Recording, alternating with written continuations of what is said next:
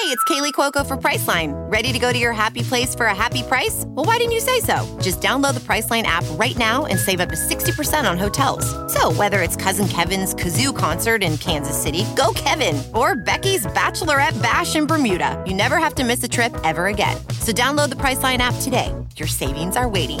Go to your happy place for a happy price. Go to your happy price, Priceline. Welding instructor Alex DeClaire knows firsthand how VR training platforms like ForgeFX can help meet the demand for skilled workers. Anywhere you go look, there's going to be a shortage of welders. VR training can help welding students learn the skills they need to begin and advance in their career. The beauty of virtual reality is it simulates that exact muscle memory that they need. Explore more stories like Alex's at meta.com/metaverseimpact.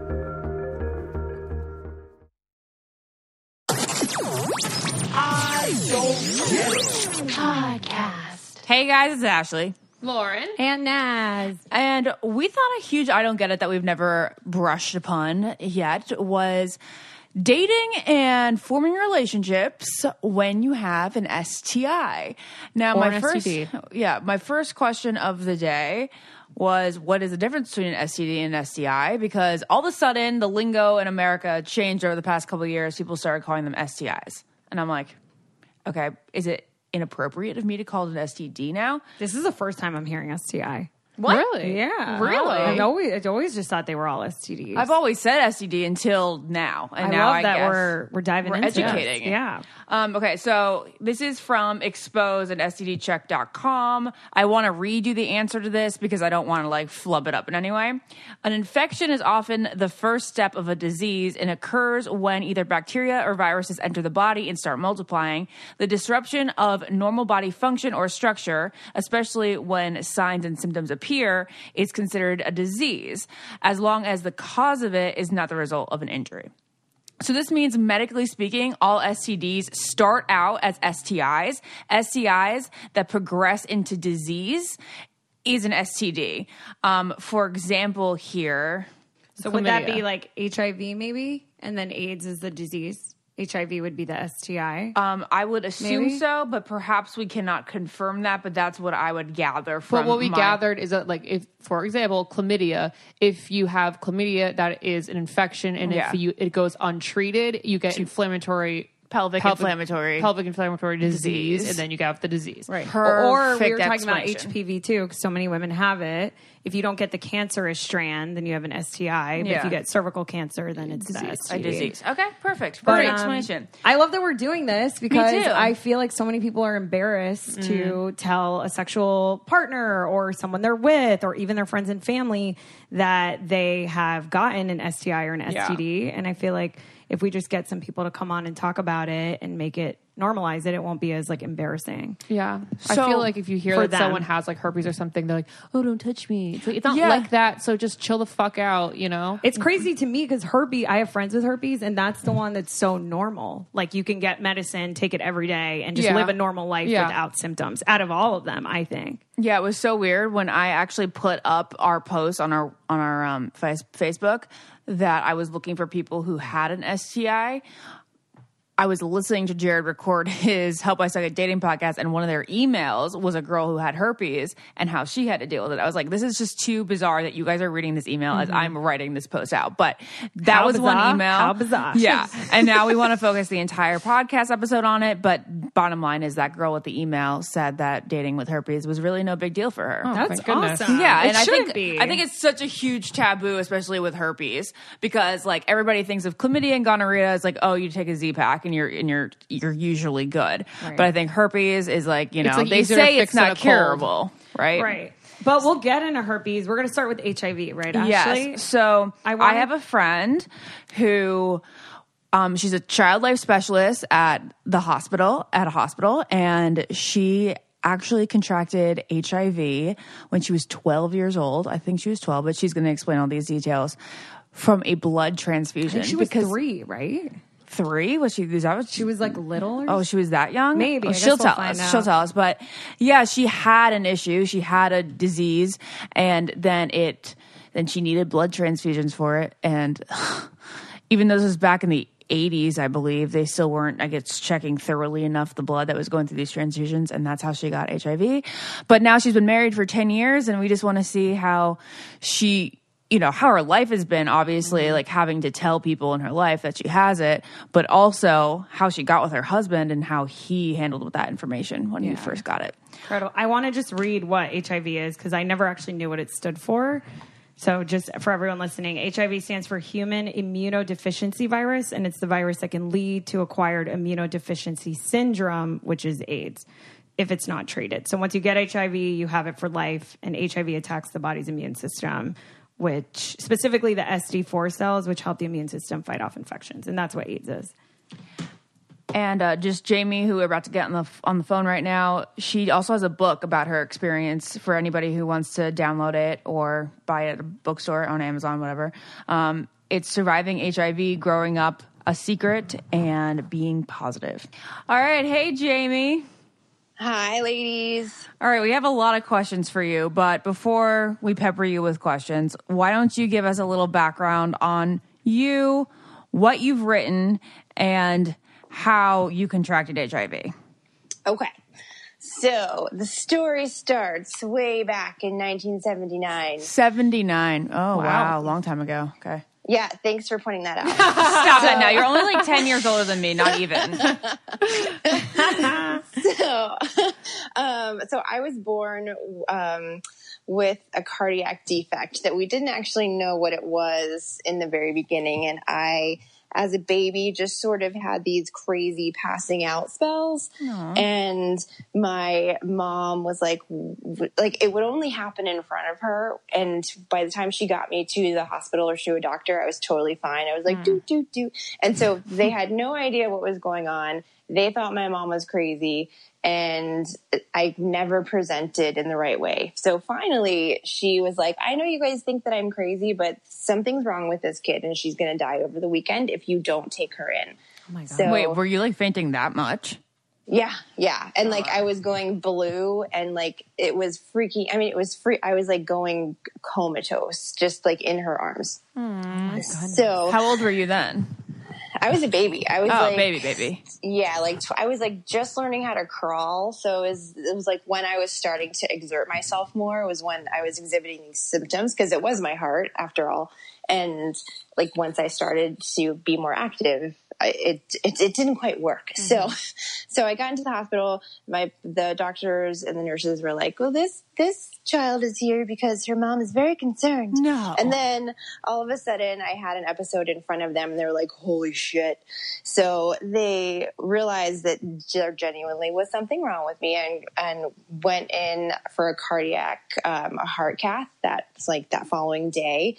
And it turns out I had this crazy tetralogy of Fallot, and it was really severe. They're like, we don't really know exactly how she's been alive this long, but what is a tetralogy of Fallot? Tetralogy of Fallot is four major defects in the heart. So it's like some valve issues. Not enough oxygen was getting to my lungs, to my to the whole body. So it was just a hot mess. So basically I was like everything wasn't going through the heart as it was supposed to. And it was causing lack of oxygen, and it was causing me to pass out all the time. So once I realized that I had this issue, it was good because we realized what it was. And then they were like, okay, well, this is a major cardiac defect, and we could go in there and like fix it, and it'd be really cool because you'd be the first one that we've done this on. And my mom was like, no. So they were luckily able to do a little bit of a time saver procedure, and they did what's called a Blaylock shunt, and they took the artery out of my right arm and hooked it up to my lungs so that it would buy me a little bit of time. So that was when I was like 14 months old. And then I had good outcomes after that. I wasn't passing out as much, and I was like functioning more like a kid should function. And then, so that bought me time, and so that I could grow a little bit more and develop so that I would be stronger for when I would need this big open heart surgery.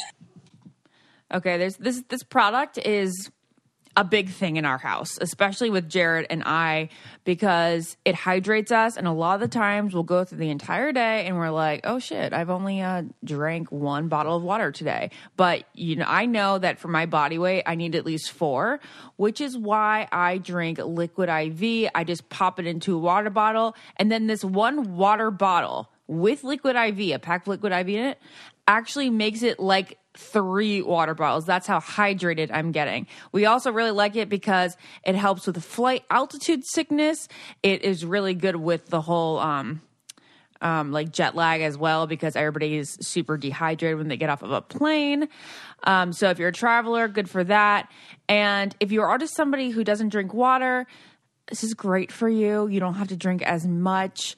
It's also non-GMO and has clean ingredients. It's so much better than those sugary sports drinks. And the reason why I personally love it and use it is to avoid getting sick, because I feel like you guys are always traveling a lot. I'm traveling a lot.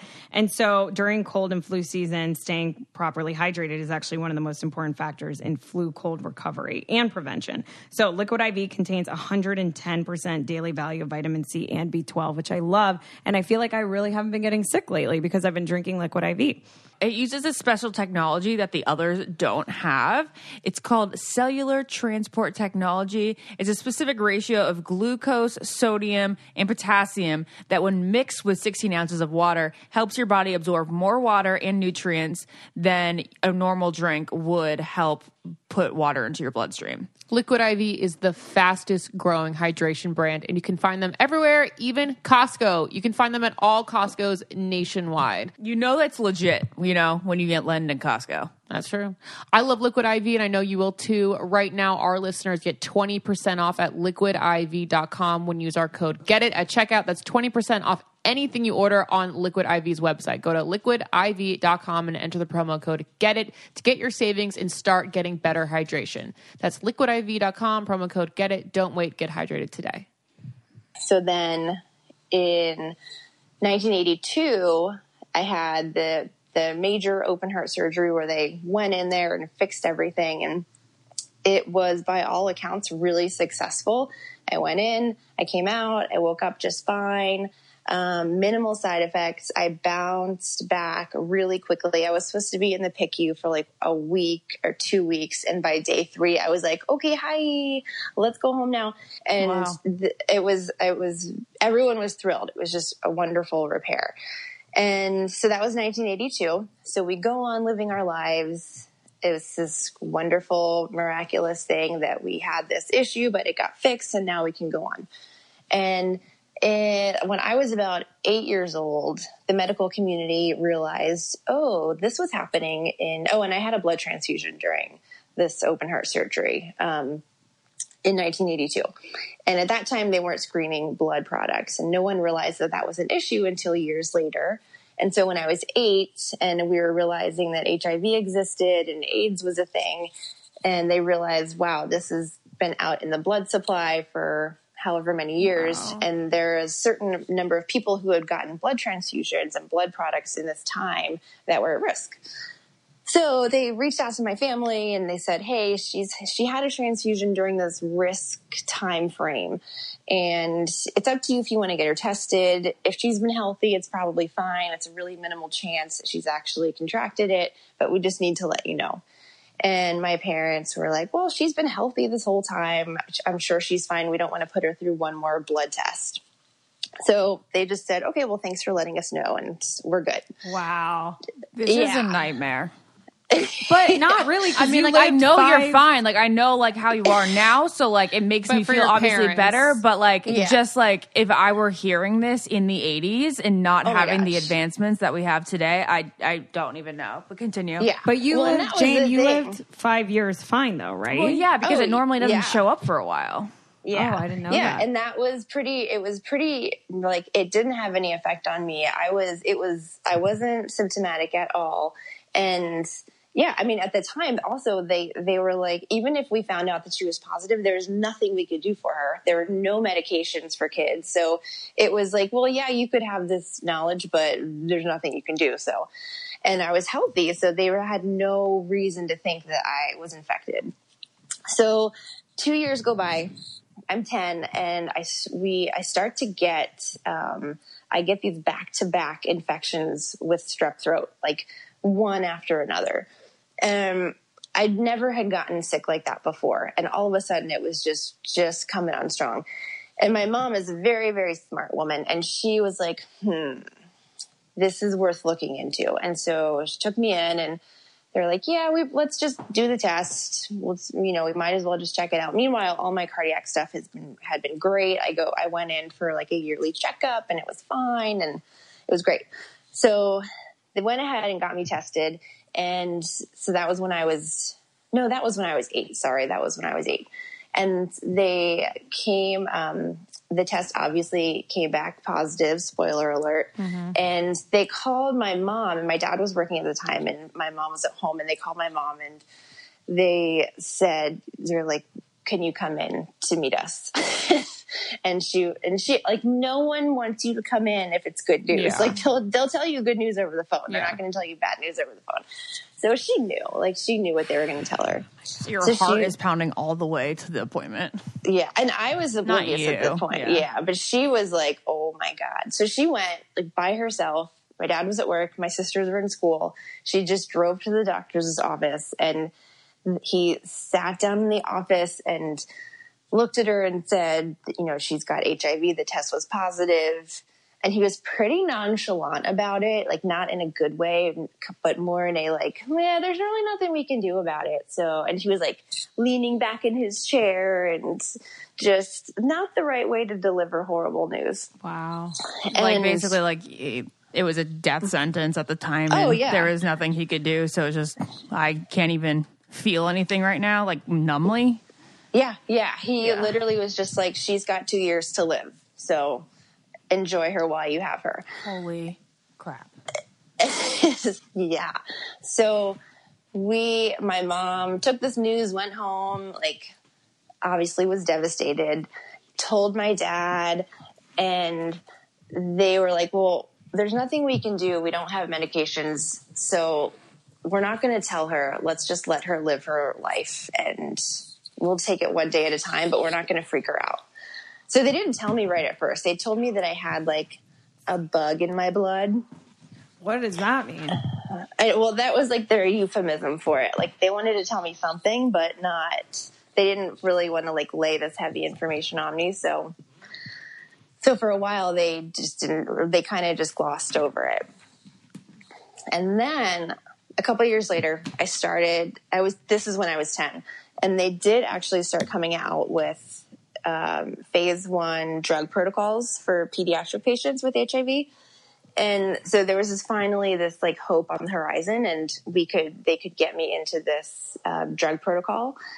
And it was very involved. You would go, it would be like every month going in for really intense testing. And it was a big change. So they were like, well, we have to tell her obviously what's going on now, because she's not stupid and she's 10 and she'll figure all this out when she sees like AIDS posters all around her. So they told me, and when they told me that I had like the quote unquote bug in my blood, all I cared about was that I didn't have to have another cardiac surgery. And I was like, okay, that's fine. Like, let's move on. Let's go do something else. And then when they came back and told me, well, this is HIV and this is the virus that causes AIDS, that's when I actually got it. And I was 10 and I was obviously super like upset and crying. And I had a great support system right there with my mom and a few of the nurses that I really loved and trusted with me at the time as they were telling me this at the hospital. And so we kind of just sat together, and I cried a lot and they cried. And then after probably 20 minutes, we got up and we're like, well, let's go to the gift shop. And so we just like walked out and skipped down the hall and went to the gift shop.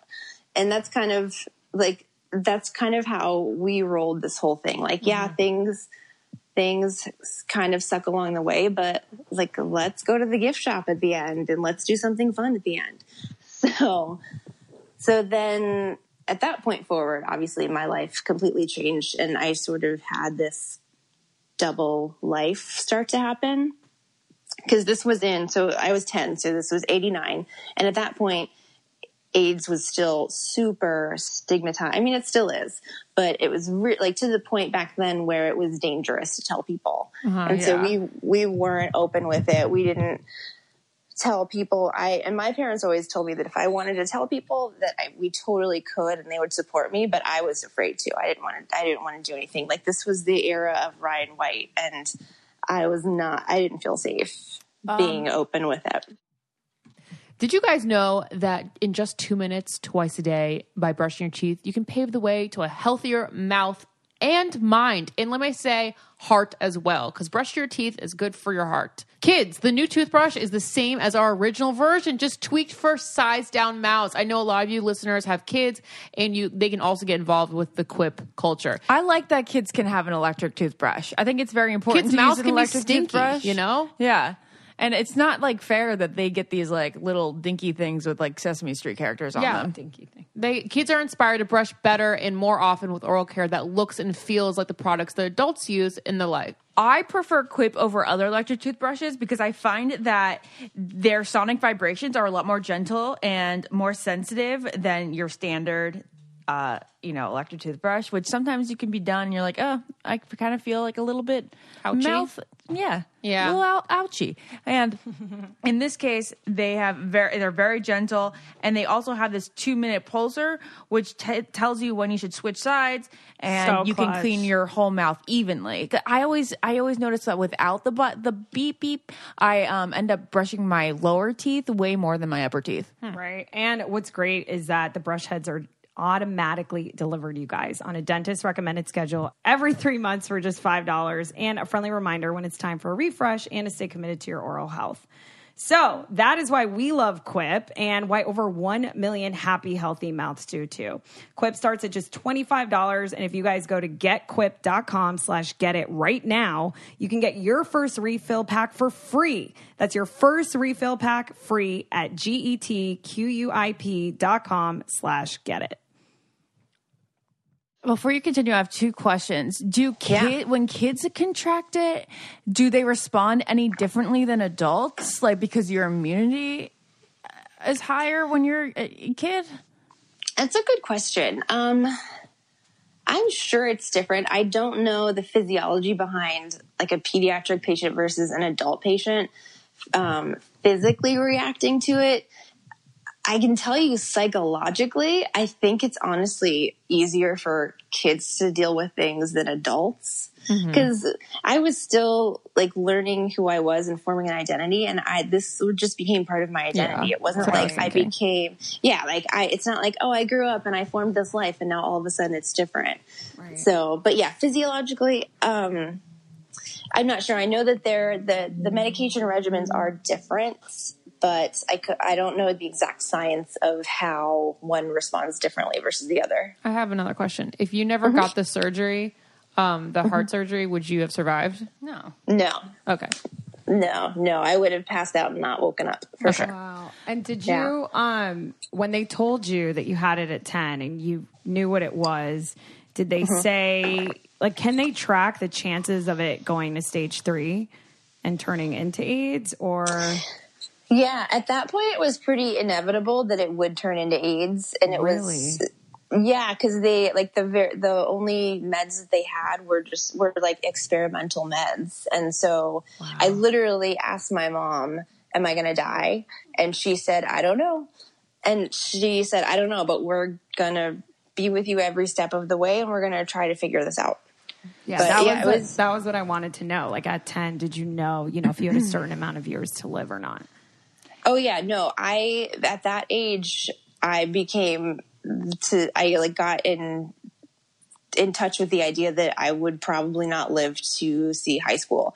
And like, I remember going out, and I was like, cause I have 2 older sisters, and I was like, okay, well, and then I got this news, and then I was like, okay, I cried. Now I'm okay. Okay. Now we can go and tell Heather and Kelly. And my mom's like, they've known for 2 years. Oh, really? I'm like, I'm always the last to know. But then at that point, I was... Were you mad? Were you mad at your family for not telling you? She's too young, probably, to feel that. No, maybe. Yeah, I think I'd be mad. I was such a little shit. At 10, you'd be mad at your family? Yeah, I'd probably murder my mom. Oh my God. Gypsy Rose. I'm just speaking from the heart. Okay, so when you were like on the playground, if you were like to get a cut or like, you know, you fell off your bike or something, would your parents be like super freaked out that like nobody would go and touch you, like so that it would get into any open cut? Like, how are your parents dealing with like your blood being out there? Yeah, they would tell me like, this is how it's spread, and if something happens at school, you need to be really careful and like make sure that none of your friends go up there and get all up in a cut. And we did tell the school nurses so that they were aware of at that every school where I was. But yeah, they were like, just so you know, this is, if something happens, you need to like protect other people from your blood and you need to take it seriously. And like taking sex education, did they like give you your own, like, I don't know, like more in depth, so not your own, not from the school, but like your parents teaching you about like condoms and stuff? You know what's kind of funny? I don't remember my parents ever having the sex talk with me. Okay. And I don't know. Our parents didn't do it either. Yeah, like, I don't know. Maybe I blocked it out because it was so horrifying.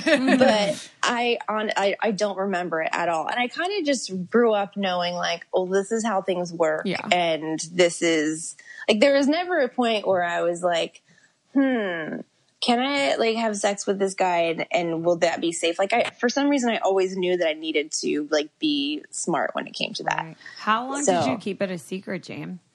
So I didn't tell any of my friends until I was in high school, and it was my senior year, and I was literally graduating, and I decided that was the time that I wanted to just come clean. I had formed really great friendships with my high school friends, and like these are people that I was going to be friends with forever. And I was like, I can't live this double life. I want to be honest with them. And so, and I had already recorded the Oprah episode at that point. So I'm like, well, I kind of have to tell people now because it's definitely going to come out. So you need to talk about the Oprah episode. So yeah, you were on Oprah? On 1997, right? The World AIDS special? Yeah. Yeah, it was the a World AIDS Day special that she did. And I was one of the people that she had on the show, but I'd recorded that before I like made the whole announcement to my high school class. And I did this intentionally. It was like, literally we had graduation practice, and then everyone was like, go get lunch, and then we have to come back for this assembly. And all my friends were like, why the fuck do we have to come back for this assembly? This is so annoying. And I'm like, I know, this is such a drag. Like, joke's on you, I'm the assembly. And so we got back, and I like made this speech to the whole class, and then the next day we walked and we graduated. And so I wanted to do it at the very end because just in case it didn't go well, I could leave town and it would be fine. Wow. Well, was everyone nice about it? Everyone was amazing. I was so floored. I'm sure there were people that were either indifferent or had negative reactions, but I never saw it. And just my whole, like, the majority of my class lined up to like give me a hug. Aww. And it was like an hour of my entire class just coming up and loving on me. And that was cute. That was like the best. That was one of the best things. I was so scared. I was like crapping my pants, and I was it turned out so well. So by 97, you obviously made it to high school graduation. Did you find a treatment that was working, or is it still delaying? Because I guess we still haven't found a cure, so everything is still just a delay. Mm-hmm. Yeah. So ever since that first drug protocol for pediatric HIV meds, it's gotten better and better. So at the beginning, it was literally 2 drugs. And if one didn't work, you moved on to the other. And if that didn't work, then you're screwed. And that was really the issue, because it's known that you're not going to be on an HIV med forever because the virus is very smart and it adapts and it changes. And so the trick is you have to stay on top of it and in front of it, and you have to always have something waiting in the wings. So over those years, it had really developed a lot where I had gone from one protocol to the next and had really good success. There were a couple that I didn't respond well to, and luckily there were others that I could hop onto after it. but it was really well controlled. And I had a couple of times where I was really sick, but for the most part, I stayed pretty healthy, and I had really good luck on all of these meds. All right, so it's crazy. This is mind-boggling to me. It's a truly I don't get it.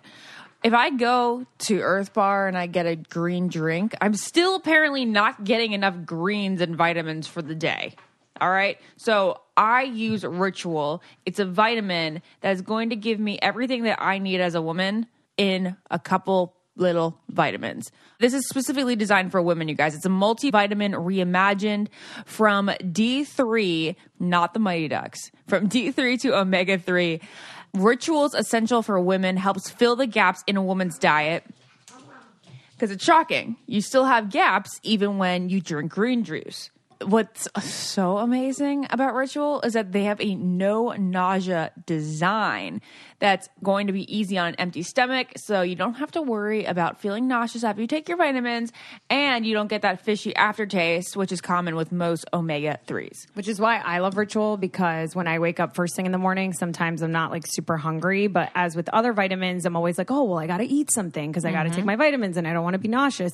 But the great thing about Ritual is you can take I'm not it. even hungry yet. But then you find yourself eating because you need to take your vitamins. Yeah. Exactly. So it's great because I basically wake up in the morning, I take Ritual.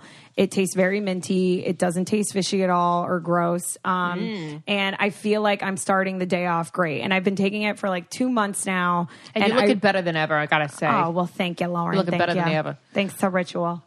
Better health doesn't happen overnight. And right now, Ritual is offering our listeners 10% off during your first 3 months. Fill the gaps in your diet with essentials for women, a small step that helps support a healthy foundation for your body. Visit ritual.com/getit to get your Ritual today. That's 10% off during your first 3 months at ritual.com/getit.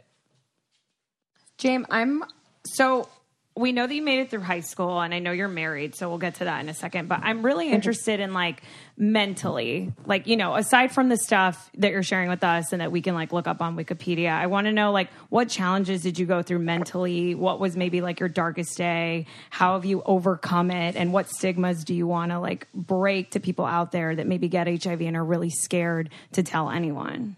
Yeah, I think it's so different back then than it is now. So today, I think that there still is really a stigma, and that it's so manageable. I mean, it's considered a chronic illness and not a terminal disease anymore. Yeah. So it is so manageable, but I think people are still petrified at the thought of it. And it's a lot of the fear of the unknown, where if you don't live it, you don't know that it's actually something you can live with. And so right now, I think that still is a pervasive fear for people. So back when I was younger, there were more fears for me just of like general safety and keeping it quiet. And I'd had a couple of really tough days at the hospital, just going through a lot of painful procedures. And, you know, one day in particular was just a mess, and I ended up getting like all these shots and procedures and lumbar punctures. And it was the worst day. And I got a kitten out of it, so that was cool. but you know, I'm so lucky to have had a really supportive family and access to healthcare and a really great support system along the way, that I think so many other people have not been that lucky and have had horror stories. But for me, I've honestly been so blessed that it's been a really positive journey. How has it affected your love life? Okay, so that is probably where it was most challenging for me, because I was, you know, going into college when I had told my high school class, and I went into college, and, you know, you're supposed to like start becoming an adult and living your life. And for me, I needed to tell people before I got intimate with them. And just for my own personal thing, I just needed to tell people. Yeah. And so I ended up not having a lot of boyfriends. And it's so funny because on your first episode, you talked about this, like, we never were like boyfriend girls. And I was the same way. Like, if I couldn't see a future with someone, I was out. And so whenever I met someone and started to get interested in them, I always had the conversation of like, I wonder if this person could handle having this conversation with me. And that was a real good litmus test for a lot of people, because we didn't get to the point where I ended up having a conversation with a lot of people, and that was probably for the best because they were boneheads in one way or another. What advice do you have to people? Like, how do you have that conversation? So for me, I needed to do it sooner rather than later. So I wanted to tell people in the beginning of a relationship, and I would basically just say, hey, like, this is great. I really like hanging out with you and getting all of the feelings. And there's something that I need to tell you about me and my health history. And then I would go into, I was born with a cardiac defect and blah, blah, blah. And in 1982 and blah, blah, blah. And then after I would like say all that, I would like word vomit all of this information on them. And then it was kind of like my process was I would tell them, and then I'd be like, okay, bye. And kind of like, I would leave it up to them as to if they want. I was like, you can ask me any questions. I will be here. I'm really into you, or else I wouldn't be having this conversation. Right. And then it was like emotional purgatory of just waiting to see if they were. That's brutal. How many guys like decided to halt it at that conversation? Honestly, I only had one who was like, no, I can't do this. And I was very selective about who I told, but only one of them was like, came back and was just like, I don't think I can handle this. And honestly, like, I'm not mad at him. I was heartbroken because I really liked him. But I wasn't like, I can't say that I wouldn't say to do the same thing if I were in his shoes. And it sucked, but there was nothing I could do about it. And I just kind of moved on from there. And so I would always sort of emotionally try to like neutralize myself after I told someone. And the reason that I knew, like, now that I'm getting into adulthood and I met my now husband, and one of the things that I knew, I was like, oh, this is for real, is when I told him I could not mentally distance myself from him. And that like emotional purgatory was torture. And I couldn't let go, and I couldn't like pretend that it would be okay if he wasn't okay with it. And thankfully he was. That's with your husband? So yeah. Can I ask you really maybe TMI question? Did you sleep with more people than just your husband? Mm-hmm. Yeah. Okay. I did. And I would tell people, and we would just be safe. And then, so yeah. Jane, but I think it also, so it never turned to AIDS for you. Correct. Yeah. Okay. But you're constantly dealing with being in stage 1 because there's 3 stages? I don't know about the stages. Okay. Yeah. I'm like still considered HIV positive. And then if it were to progress, it would be AIDS. But yeah, like I go to my doctor every 6 months, and I take 2 pills a day. It's super manageable. It's like, wow. Especially compared to what it used to be. It was really intense. Right. Do you show any, like, are there any symptoms or things that happen throughout the year to you physically that you have to deal with being HIV positive? Yeah. The only thing, one of the things that's been impactful for me is some of the earlier meds had a ton of side effects. And one of the meds had the side effect of lipodystrophy, which is the abnormal distribution of fat on your body. So I have a really thin face, and based on genetics and the side effects of the meds, I've got like little chicken legs and chicken arms and a thin face, and like I had a breast reduction because my breasts were really big. So it was that displacement of fat that I've always been a little bit self-conscious about. That, like, how skinny my face looked. And I got, like, I've done fillers and Botox and all that fun stuff, which has helped. But that was the only long-term side effect that I've really experienced. The other meds, I've had side effects during, like, while I was taking them. Like, a couple of them caused an upset stomach. But other than that, but those early meds could be pretty brutal, which is why a lot of kids like don't take them, and they don't stay on them, and their parents don't make them stay on them because they're really brutal and they're really difficult to take, and then they end up not working. I know that the medicine has progressed, but is there like a decrease in people contracting HIV? Yeah, there is. Yeah, there absolutely is. Yeah. So when, so there's a level of called the viral load of how much virus is in your body, and that affects how easy it is to transmit that. So with these medications, if the HIV is under control and that viral load is low or zero or undetectable, then it's actually difficult to transmit, which is great. So it makes it so that it's harder to transmit sexually or through blood products or, IV drug use. I'm sorry. You continue. Oh no, the other great thing is that they've developed medications that they can put moms on so that they can take this medication during pregnancy and then have the baby take the medication right after birth. And there's like a 0.02% chance of them contracting HIV. 0.02, that's awesome. It's so low. It's amazing. Is the drug you're talking about PrEP? Because we live in West Hollywood and we get ads on the TV about PrEP. So PrEP is a lot of what they will give so you'll have serodiscordant couples. So someone who's positive and someone who's negative.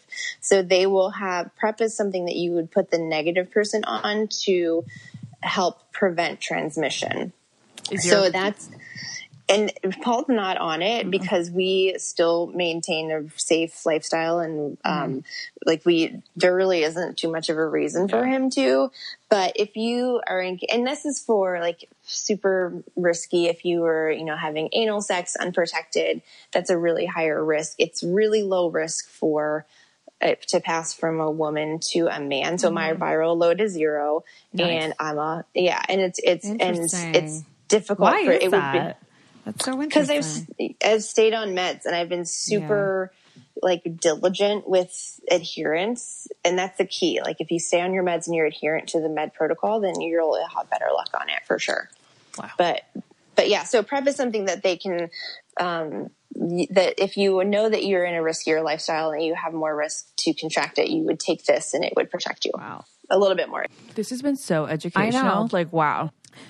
You guys, so I just got our soaps and cologne balm from Duke Cannon, which is one of my new favorite sponsors that we have. I've never even heard of cologne balm, but I got it for my dad because he's been using this organic deodorant, and my mom has called me because she just says that my dad smells like shit now. And I think that this cologne balm is so genius because it's like a little tin and you can carry it. It's very portable. And all my dad has to do is kind of like rub it how you would rub like lip balm on, but like on your neck or other places. And it smells incredible. And I love the soaps from Duke Cannon because they're huge. And I love big things. They're so aesthetically pleasing because they're brown and tan and they just go up my apartment. And I love Duke Cannon. Well, that's all I have to say. Guys love bar soap. Apparently it makes them feel more manly. I love bar soap. You don't like bar soap? I don't prefer it on my own body, but like I like a man with bar soap. Is that weird? No, that's funny. What I like about Duke Cannon is like the names are kind of silly. They're funny. They're for dads cute. And they're for men. There's one called News Anchor Pomade, which I gave to Jared because it's always okay. So because he like gets cheap pomade or like he'll hairspray his hair, and I'm like, no. But this News Anchor Pomade has been working really well for him. So much so that I have been using it myself. I'm not even kidding you guys. Wow. The past 2 days, I've slicked my hair back, like did like the have up, have down, and put it slicks back and it keeps those flyaways down pat way more than hairspray. Well, there you go. Stay classy, San Diego. And guys, it's possible that all dads want for Father's Day is a couple of hours of silence to watch the game. Or maybe he just wants a decent hug. But if you're not there to provide one, you guys can send him the best effort by ordering online at DukeCannon.com. You guys can send him your best effort by ordering online at DukeCannon.com. This is the gift that gives back. Duke Cannon is committed to giving back to men and women serving our country, which is why I also love it. And a portion of their proceeds directly support veteran causes. So my dad's obviously obsessed with this. But you could also get it at Target and CVS locations as of now, which is very exciting. Select Target and CVS locations? Yes, okay. So it's not a guarantee, but it is guaranteed that you can get it at DukeCannon.com right now, and you'll get 15% off. So why even go to CVS? Because with the I Don't Get It podcast in our code IDGT at DukeCannon.com, you will get free shipping on orders over $35, plus you're going to get 15% off. These are the gifts that work as hard as Dad does, both fun and functional. No dad will be disappointed with Duke Cannon's grooming goods. Before we let you go, Jane, can you just kind of go through maybe a list of like misconceptions or stigma? Like if you have HIV, you can't get pregnant. Like maybe just break some of them right here so people listening know. I even know that's not that actually the case. Like being in high school in the early 2000s, even when we first learned about AIDS and HIV when I was in elementary school, with 5th and 6th grade, I remember them being like, if you get it, you can't have kids, you know? Yeah. But you just totally debunked that myth. Yeah. And that was the case back then because there was like no protection for that maternal to fetal transmission. So yeah, I guess that would be a myth that you can absolutely have kids if you go on if you get your regular healthcare and you go on the right meds and you have the baby go on the right meds. And typically you would deliver via C-section versus vaginally because there's less risk of fluids mixing from mom to baby via C-section. So that's absolutely possible. So Jamie, are there any other major ones or is that the main one? I think the other major one would be that it's going to end your life if you get it. And it doesn't. And it's not to say that you shouldn't be careful, but it's the importance of like, you just know your status, find out what's going on. If you're infected, if it's positive, it is so manageable. There are so many support systems out there that it is not a death sentence. And there's a great community of people that will support you through it. So I think that's a huge one too. I love it. I love you, James. I got one more. I wasn't saying bye. Okay, good. Okay, it sounded like a sign off. Is it expensive to treat, and is it covered by health insurance? Is it hard to get health insurance when you went from your parents to your own? Yeah, so thank God I have health insurance because the drugs are expensive, but my insurance covers it, so I just pay the copay. And a lot of these drug companies actually have like vouchers and cards and like programs that you can get on that you actually don't have to pay anything for your meds. So it's super manageable that way. And but if you don't have insurance, absolutely, like one of my meds is probably like a couple $1,000s without if I didn't have insurance, like a month. Mm-hmm. But you were able to get insurance, no prob.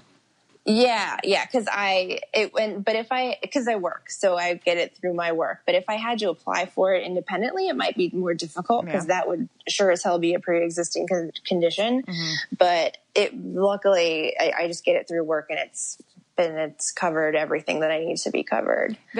Because of HIPAA, there's no issue with you working in a hospital, right? No. And, I considered at first, like, is this a good career for me to go into just because I will be in the hospital? But honestly, being in the hospital is a really controlled area, and it's kind of a great place for me to be because if people are infectious, they're typically on isolation. So it's a relatively safe place for me to be.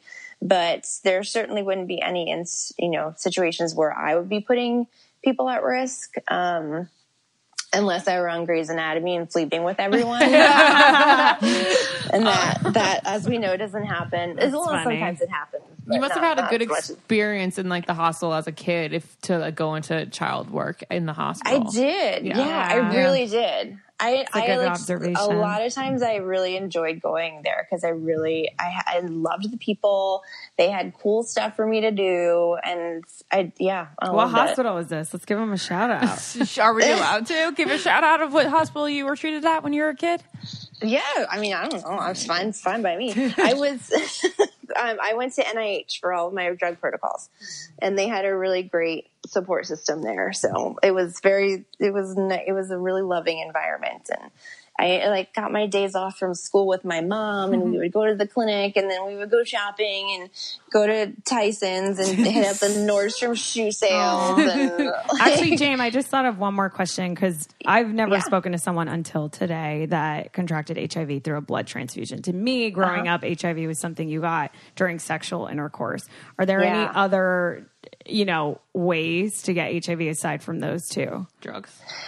Drugs, IV drug use if you're sharing needles, through blood transfusions, through sexual contact, through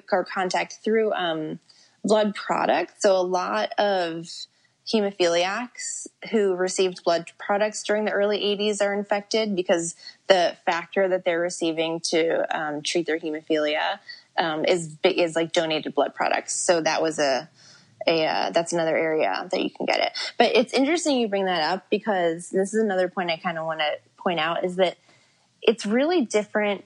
And one of the experiences that I've had is that when I disclose to people and I tell them, every once in a while I will get the, okay. That you got it like in a sex way or drug way? Yeah. And then when I go on and tell them how I got it, then they're like, oh, you poor thing. And it's amazing how different it is. It's so like they up. Deserved it if they had sex or they had drugs. People and are it so mean. Yeah, like it shouldn't matter. And people will turn on a dime when they find out sometimes. Yeah, and that's fucked. It makes fucked. sense though. It's when you crazy. say it, I'm like, yeah, I could see people just being that way. Yeah, but literally you'll have people go from just like, okay, bye, to, oh my God, you poor thing, bless your heart. It's also like if you didn't necessarily have to like sleep around to get it through sex either. Like your husband could have cheated on you slept with and one person. Your husband, like you could have slept with one person. Like you don't have to be, But it's also not wrong. It's also not wrong. With someone Absolutely. you got it. Yeah. Crazy. Yeah. Oh yeah. I don't know if there's ever been more of a educational podcast actually that we've done. I really don't think we can't compare them. We did one on miscarriages. Okay, you're right. We've done a lot of great ones. You can say that I'm better than everyone. We've had some good ones when it comes to health, especially, but definitely eye opening today. And I think we probably could have done an entire episode with her. You know. Wait, I'm not the whole episode? We're talking to... You're 45 minutes of it, so that's a lot. I'm just teasing you. You're the majority. No, you guys are doing a really great thing by talking about a lot of stuff that people don't typically talk about. And it's awesome that it's peppered into this podcast that's really fun and about silly things and that we can all kind of be stupid together. And like, Ashley, you know me, I'm an idiot and stupid, and like I like she wears a wedding dress every time there's a bachelor or bachelorette premiere. She wears her wedding dress on the couch. You are so fabulous. You're like the friend scene, you know, when they're like all sitting on the couch. Yes. Wait, before we go, can you tell us how you met your husband? Yeah, we met at like random happy hour. It was kind of funny. It was after work. I was going out with friends. And he is a teacher and he was off for the summer. And my friend who I worked with was coming to meet us. And he was like at home on the stoop eating from like a pizza box, like a homeless person. God. And she's like, come to happy hour. And so he just came along randomly and we met and we sat down together and we didn't talk for the first like 30 minutes because we both liked each other. And then we talked and then we like completely talked to each other for the rest of the night. And then he got my number. He asked me on a date the next day. We went out that week. And then 2 months later we were engaged. I love it. I know. And you were like 30? How old were you then? I was 25. 25. Nice. Oh, yeah. Well, Jamie, you're so inspiring. We can't thank you enough for being brave and courageous and open about your whole life. I mean, it really is fascinating how it was like a secret and how you didn't even know. And it's crazy. So thanks for all that you do. Thank you so much for being willing to talking to us about this and like honestly the world, like on Oprah. What about your book, Jamie? What's your book? So I have a memoir and I'm a little bit biased, but it's really good. And like I survived. So there's a spoiler alert, but it's called Surviving. Right? So it's called Surviving. That was so funny. Surviving. She goes, I survived. Spoiler alert. Well, it's so funny because my husband didn't read it from start to finish for like 2 years after I published it. I'm like, dude, how do you know if I live or not? You need to read the damn book. That's amazing. So anyway, it's called Surviving HIV, Growing Up a Secret and Being Positive. And you can get it on Amazon or Kindle. It's a really cute title. All right. Thank you, Jamie. Bye. Thanks, guys. It's great to talk to you. So good talking to you, too. Bye. Bye. Jamie's awesome. She's so cute. Her life is just so fascinating. Like, that's insane that her parents knew for 2 years and didn't tell her. Yeah. I guess I would do the same if I had a child. Yeah, I think so. You have to let them live as normally as possible until it starts not being normal because of treatments or physical reactions. I just love how normal the life she's living now and how it really is not a thing. It's not a thing. If you get it, it's not a thing. Just get your medicine. You can still get married. You can still have kids. Yeah, I know. And I think that it's so nice to be called a chronic illness now, right? And not a terminal illness. Yeah, It makes me feel better. Yeah, I get so scared to get tested and stuff. I'm not saying I have it or anything, but if I do, it's a nightmare. But now I'm just okay, you know what? I'll live and I'll be fine. Right. That's so true. That's the one everyone's I don't want to get tested. I don't want to know. But now it's guys, get tested. And if you get tested, then you could have zero side effects. Side effects. Zero levels. So you don't give it to any others. Yeah. And also, look at the amount of progress we've had since her high school, 1997, to now, 20 some years later. Mm-hmm. And just imagine what it'll be like in 10 years. Right. Because even when I was in, high school, middle school, right, you couldn't have kids still. Right. And now here I am 30, and it's a totally different story. Amazing. You couldn't have kids. Yeah, it's pretty awesome. All right, so who are we calling next, Ash? Okay, well now... All right, guys. Now we are going to call 2 girls that have herpes and ask how they deal with that in their dating life and what the misconceptions are there. If the misconceptions are like they are with HIV, we are in for an experience. So I have friends that have herpes, guys, and neither is worse, but I know that they just really go through it mentally. They literally feel like no one will date them. They feel like the word herpes is an actual man repeller. And I feel like I would feel the same way if I had it. So I hope talking to these girls, you know what I mean? Shifts people's perspectives, because you could totally live a normal life. And like I was saying, it's the most normal one. Yeah. And it doesn't affect anything other than just having it, Yeah. Right. Most people don't even get, a lot of people don't even get symptoms of it, I feel like. Yeah. So then why do we care so much if we just have these little... Because people are... Right. Why do people care so much? If it's not preventing you from it's not eating your, body. Well, I guess because of the warts, right? That's why. Because someone maybe that you're with They're more doesn't like blisters. The warts are really honestly a whole other thing. Yeah. Genital warts are different, right? Yeah, but also treatable. Very treatable. Just... Okay. All right, so let's give her a call. We have Anonymous on the line who has herpes. My first question for you is, do you have to legally tell people before you sleep with them that you have herpes? I don't. I don't think so. I totally haven't looked into that. I honestly haven't looked into that, no, but... I honestly haven't even thought about that. No. Oh, okay. Well, maybe you haven't just been sleeping around, probably. Well, not crazy or anything, but I do have sex with condoms and stuff like that. So I try to keep it as safe as possible. So it's not I don't know how to say this, but I haven't had a serious relationship like you guys. I haven't really had a serious boyfriend or anything. So I feel you, girl. Speaking your language. Yeah. So that's not something like if I'm talking to a guy, especially living in a small town, it's kind of hard to be upfront and tell them hey, this is going on. So I just try to be as safe as possible. Mm-hmm. Right. That's what I understand the risk behind it. Can you tell us how you got it and what type you have? And Oh, yeah. So I have HSV2, so that's the genital kind. I don't have any issues with my mouth or anything like that, so I'm good there. So I got it when I was 21. Like I said earlier, I'm 25.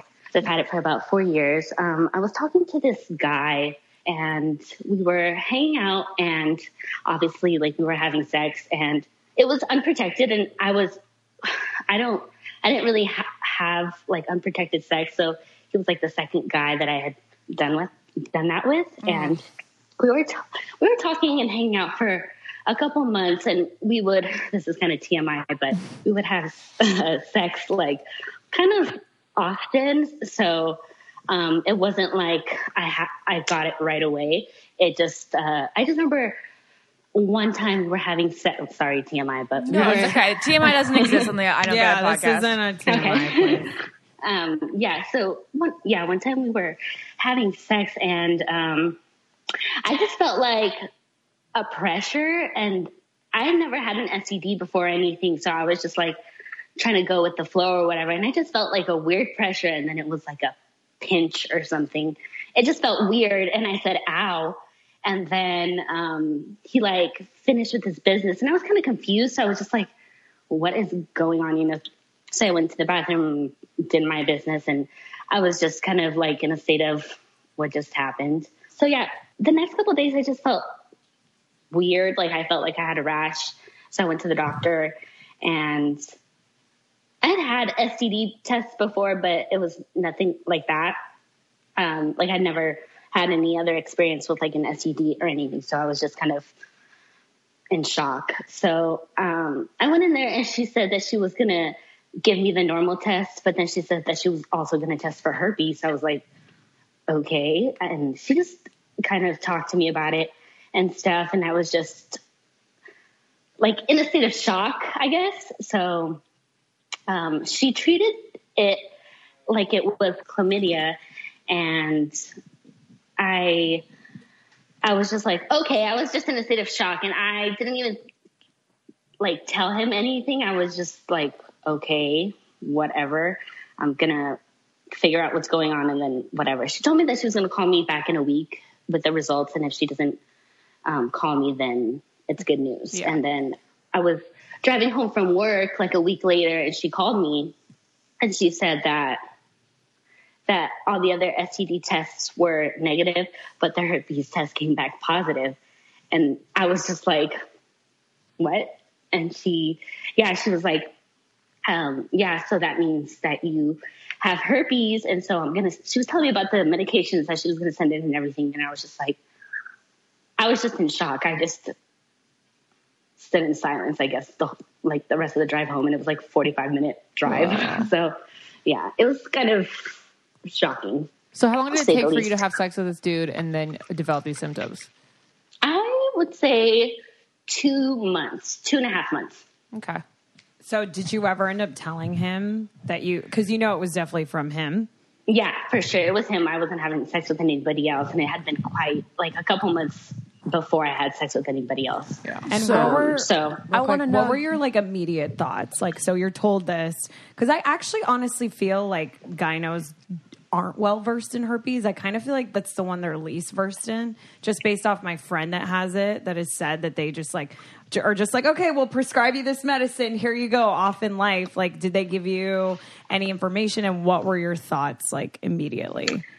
Well, like I said, at first she treated it like it was chlamydia, and then when she called me to tell me that I had it, she was like, well, you're going to be put on this medication. It was like the generic of Valtrex, but I think it's called like valacyclovir or something like that. It's hard to say, but she said that I would be on that, and some research says that it's supposed to reduce outbreaks and stuff like that, but it's like a 50% chance that you won't pass it on or something like that. But she told me not to depend on that or not take it because of that.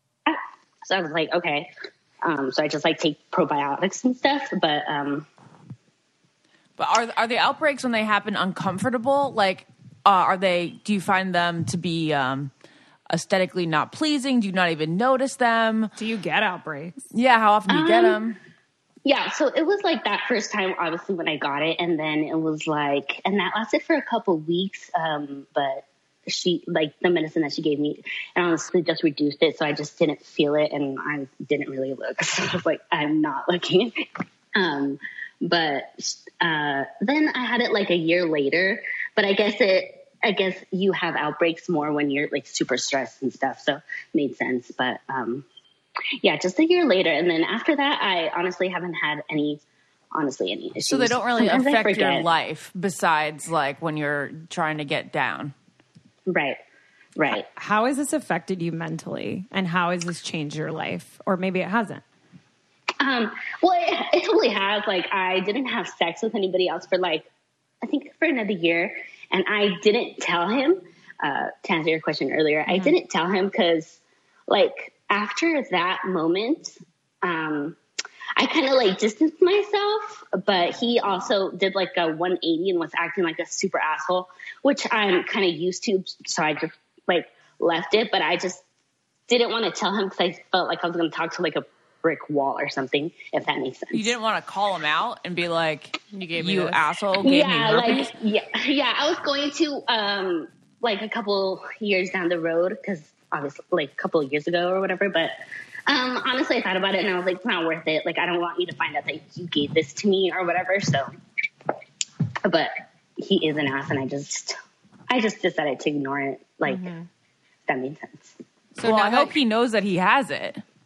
Yeah, for sure. Like, I for sure know that he probably was having an outbreak, and he for sure knew, because he was kind of weird about it when we were having sex, and I was just like, what a teen okay. Can you only transmit it when you're having an outbreak? That's a question I have.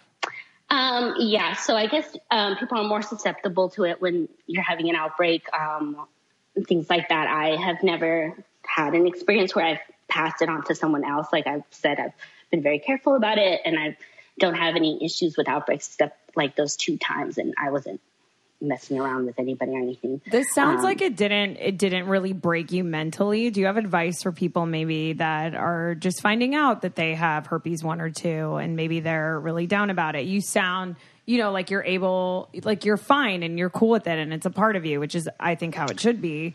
Do you feel like that or no? That's crazy that you say that, because like I tried to make my peace with it. Like, I had a therapist, and she told me that it was just gonna have to be a new way to have sex. Like, I wouldn't have anybody like go down on me, or I would always have to wear a condom, and it's okay that if I don't tell someone, just to be safe. So it's like I guess I not have confidence with it, but it took me a long place to get there mentally, where it's like, okay, like this is a part of it. As long as I'm safe, then I should be fine. And I did tell, like, it took me a couple months to tell like my close friends, but I guess it just all stems from like support from friends. You can go to like support groups online. You can also talk to a therapist. It's a lot more common than people think. So that also helps take the edge off. Yeah, over 50% of like the population is like the first one. Well, that's you're born with that. That's not a sexual. You could kiss someone and get it. Yeah, I was born with it. You were born with it? Uh-huh. Oh, I didn't know you had that. Yep, Thanks for opening up and sharing. I have herpes type 1 or whatever that is. Yes. But you can get, do you know if you can get to by someone with 1 maybe eating you out, or like, is that also a way? So like you can't really ever be gone down on again? Yeah, basically. But honestly, I'm not. Yeah, that's true. Mm-hmm. That is very true. But I don't know. I just haven't experienced like that in a long time. But honestly, I'm not too You weren't keen on it anyway. So it's not. Yeah, so I'm not. To each their own. Deal breaker. Yeah. Yeah. So. Well, thank you so much for coming on and sharing. Awesome. Thank you so much for having me. It was great talking to you guys. Thanks. Yeah. Right, bye. So we've looked it up, and if you have an STI or an STD that is uncurable, that you are aware of, you legally have to tell the person that you are having sex with. If you unknowingly know and give it to them, then it's not illegal. Yeah, there's like a fine or some jail time. So if you are listening to this, we would love to advise you to legally tell someone so that they can be healthy and get themselves checked. All right, we're going to call one more person to see how her experience is. All right, now we have Anonymous on the line, and she is going to talk to us about her experience contracting herpes. Hello, Anonymous. Hello. We would love to hear how you got herpes, if you know. So I do not know, which kind of, like, I feel really wild saying that.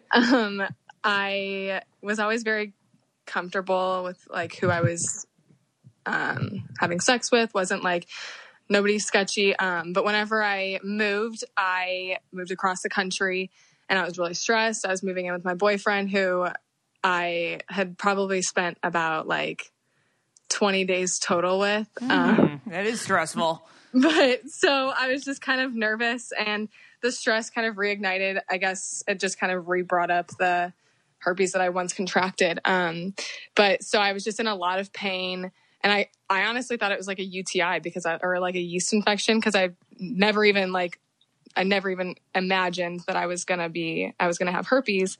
And then I went to the doctor, and I was so uncomfortable. Like, I went to just an urgent care, because after being here for all of like 3 days, I was like, okay, I have to go to a doctor, but like, which one do I go to? And so that was really stressful, trying to find a brand new doctor that was just kind of going to do what I needed to do. And I didn't think it was going to be herpes. But so I went to the doctor, and it was so uncomfortable to sit there in the room, and he had to take a swab of, like all that good stuff down there. And it was like, I was sobbing, and there was another nurse in the room with me, and she was just kind of holding my hand, making sure I was okay. And a couple of days later, he called me, and he had the results, and I was like, just don't tell me it's herpes. And he was like, well, then but it is. Yeah. He's like, but it is. And so I kind of took a second.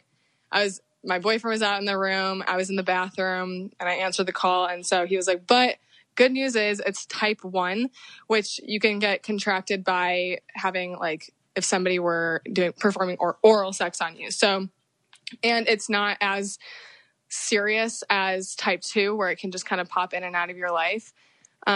So you can get type really 1 confused. in your vagina? Because I thought type 1 was the mouth and type 2 was genital. Yes. So you can she got it from getting oral. Yeah, but you can contract it from somebody's like cold sore. Right. So but then it's just type 1. It's not type 2 just because it's in. Yeah. So the type's still like, it's however you contracted it. Yeah. Which I was very shocked about. And I was kind of like, I see herpes as herpes and not like type 1 or type 2, because for me, the type 1 was an outbreak that a type 2 would have. Right. Okay. But luckily I only had that one outbreak. And I haven't had anything since, but I've had to be extremely stress-free, which is extremely hard for me to be, because I'm like running a million miles a minute. I don't even know what I'm trying to say next. So it's always interesting. But it was definitely hard. I got off the phone with him. He kind of gave me a little bit of like what's going to be happening next. So he was like, I'm going to send you a prescription for this medication, and it'll make you feel better. And I am a type of person that I love taking baths. So all I wanted to do is just sit in the bath and relax and I just wanted to like sit there and not do anything and like sulk in myself. And I couldn't do that because it was so painful. Oh, the bath is bad. The bath is so bad for you. It's just like, you should just, basically I would sit on the couch with my legs on the coffee table, butt ass naked. And like, I'm sorry to be laughing, but that's exactly what I'd be doing. It's so funny because my boyfriend come home from work, he'd be like, how are you, babe? And like telling him, because right whenever I got off the phone, I'm sobbing, and he's like, well, what's going on? Like, it's not herpes, right? Like exactly how I was. And I was like, no, it is. And I was like, but now's your chance. You want me out? Like it's early. Like I've been here for all of 3 days. Like I can go back home. Wow. I'll be good. Like I fully understand. And he was like, what? Are you kidding me? And a backstory to my boyfriend. He is like the most incredible human I've ever met in my life. And he's like, it's like, first of all, I've already decided that you're the one that I'm going to marry. So why, like, it would be one thing if he was unsure and he was like, well, but he's like, no, like you moved here because we're getting married. Like I didn't even if I get herpes too, like we both have it together. Like, that's so cute. And that's how it should be. That's what you want to hear. Exactly. If you have it, I have it. You jump, I jump. So that begs the question: have you had unprotected sex with him now? Yes. I'm actually allergic to latex, which might have been like my problem getting it. I don't know, but got it from a mouth. So I don't know. Got it from a mouth. Got it from a mouth. So does that mean that if your boyfriend contracts it, he still has type 1, even though he gets it from genital? I think that's how it works. I still haven't like gotten to the nitty gritty because for the most part, if I can like I can feel if I like have a bump and it just feels a little odd, then I'll be like, okay, we're not going to bang today. Mm-hmm. We're going to hold off for a couple of days. But we're both very sexual people, so it's very hard to do that. Right. But we do have unprotected sex, and it's been over a year and he still doesn't have it. Wow. How often do you outbreak? Oh, sorry. Oh. Go ahead. We're going to say the same thing. How often does he get tested? He hasn't gotten tested since we've been together. I think it's kind of like for him at this point, he's like, well, like, doesn't matter. I don't really You're kind care. of bound to get it if you're you know? married. Yeah. He's like, if I get it, then I'll get it. If not, then that's insane. But that's actually a good. Do you guys get tested, Ashley and Lauren? Because you're in relationships. Like, I feel like people in relationships don't get tested as much as sexually active single people do. I got tested for Winter Games, and that's all I really need to know. Well, Ashley, weren't you a virgin for a while? Oh, well, we're pretty. You know what?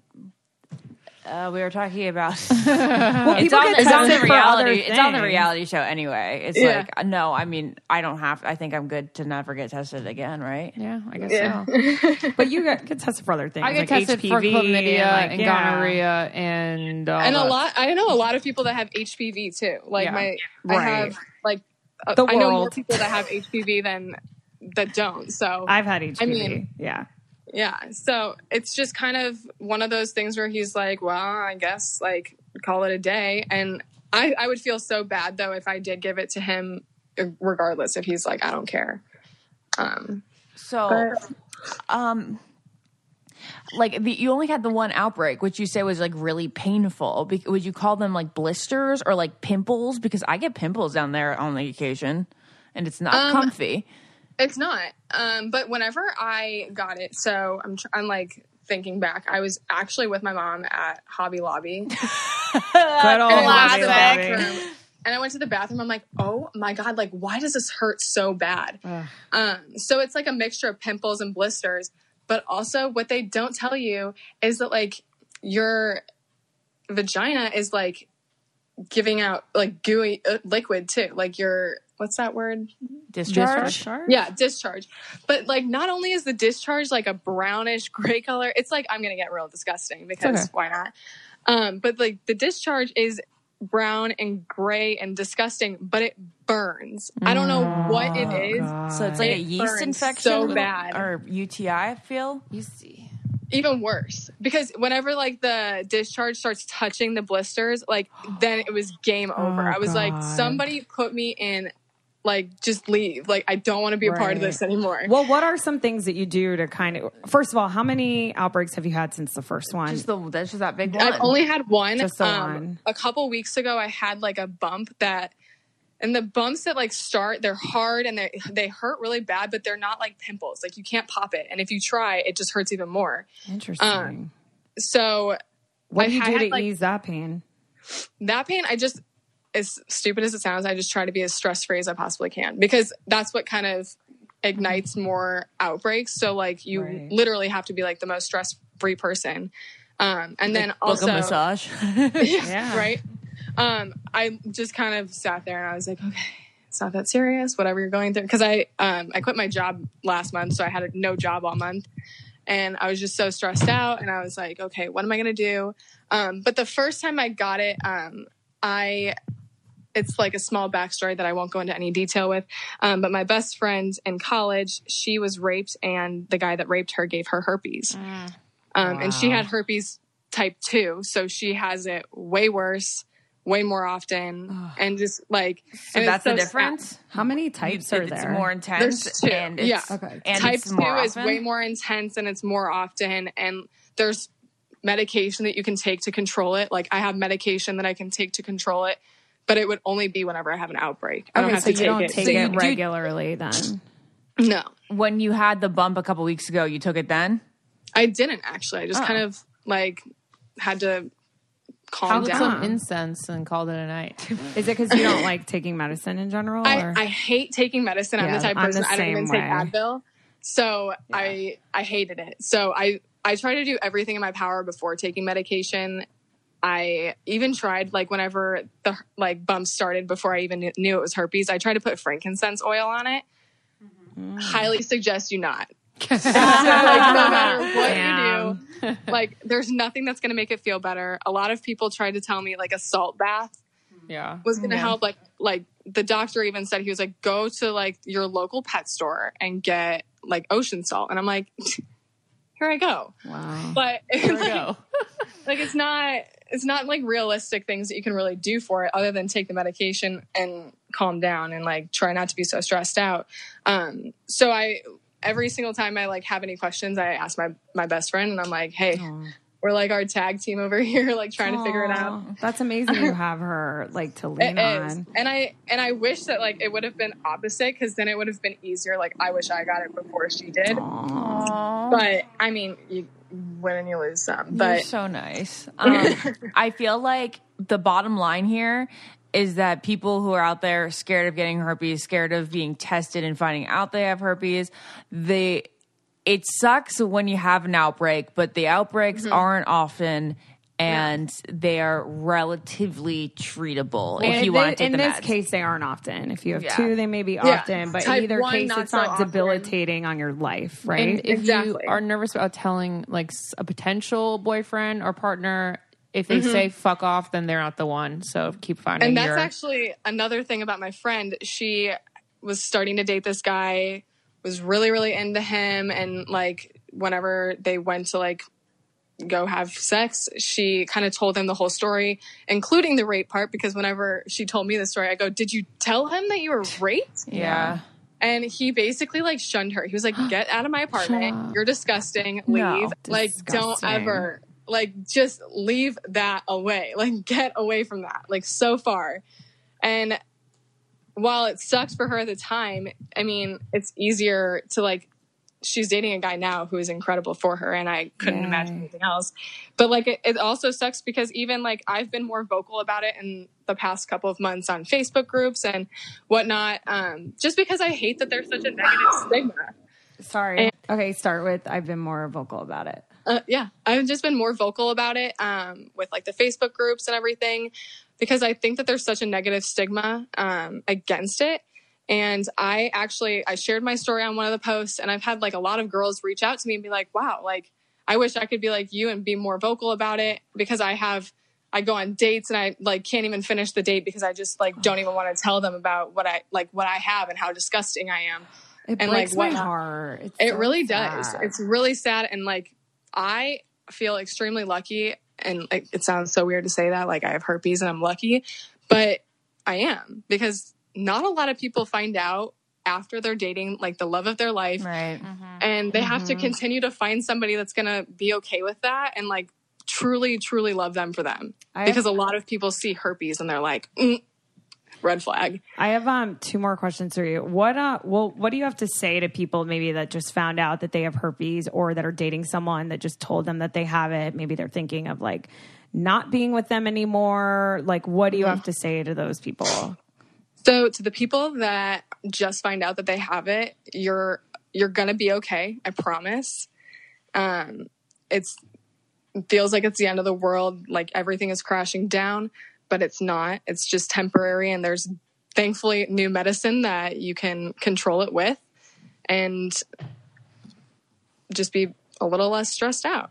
Yeah. And then what advice do you have to people maybe that are single, that aren't as lucky, haven't found their person? What advice do you have to them on how to have a conversation about this with someone maybe that they want to be romantically involved with? So I would say to choose wisely, not only because most people that you're going to tell are either going to go blast it and shun you, or they're going to be so appreciative that you're even coming out and telling them. I personally think that the few people that I have told have kind of been like, really? Okay. All right. And then there are some that are like, wow, I'm so sorry. Like, that sucks. And then there's like the other people that are like, well, like, it's okay. Like, it's nothing. And whenever I went to a new gynecologist, I figured, like, you should probably tell your gynecologist that you have herpes. Yeah. And she was like, okay, that's normal. Like, it was it was nothing. Like, I just, like, came in with an extra toenail. And, like, she was like, that's normal. And she is actually the reason why I've been more vocal about it and been so, like, open and upfront about it. And also, like, be open and upfront about it, because if you're confident in what you have and what you have to offer, like, why does your little herpes matter at all? Like, you're going to find that person for you. Everybody has somebody. Spectacular. Amen, sister. Yeah, I love you. You're the best person we could talk to about this. That's for sure. I'm very, like, blunt about things. Like, I'm not it's taken me a while, but it also is a lot of the help from my boyfriend. He is like my number one fan, and like he's like, so what? He's That's so cute. Well, thank you so much for coming on. You're incredible. Thank you. And thanks for helping us normalize it. Thank you. All right, bye. Bye. Bye-bye. So that was amazing. I'm so happy. I feel like I won't be so scared to get tested now. I don't. Yeah. Right. Yeah. Like I feel like people listening, you shouldn't. And even if you have HIV or herpes or anything else, like it's gonna be okay. It's not the end. And there's people out there that will love you. Yeah, and thank God there's like literally Facebook support groups for everything. Like if I got herpes, I would be in there so fast. Right. Join a support group, and maybe there's other resources in there to help you maybe learn how to start a conversation with someone, because I'm sure that would be so hard for me being single on like telling guys that I'm going on dates with that I have it. So I really want you guys to seek out that advice if that's what you're going through now. You know what? It seems interesting because I feel like the biggest, after all of these talks, it feels like the biggest issue is telling the people that you want to be romantic with, but like the actual lifestyle having these infections is not like totally life altering. Well, I mean, like it's life altering in some sense, but like the biggest deal is finding a person who's fine with you with it. It's just the pressures of society. It's like, I don't know why they exist, but guys are really freaked out by herpes for some reason. They like have like a women are too. Like if a guy but has I feel like if you herpes- tell men that you have it, they're like, ew. Like something happened in like a fraternity or in high school where they're like, if a girl has herpes, she's disgusting. Blah blah blah. Yeah. Well, then he's not the guy. Yeah, then he's not the guy. Anyway, all right, great guys. Leave us comments in the Facebook group. Let us know other things that you'd like us to help normalize.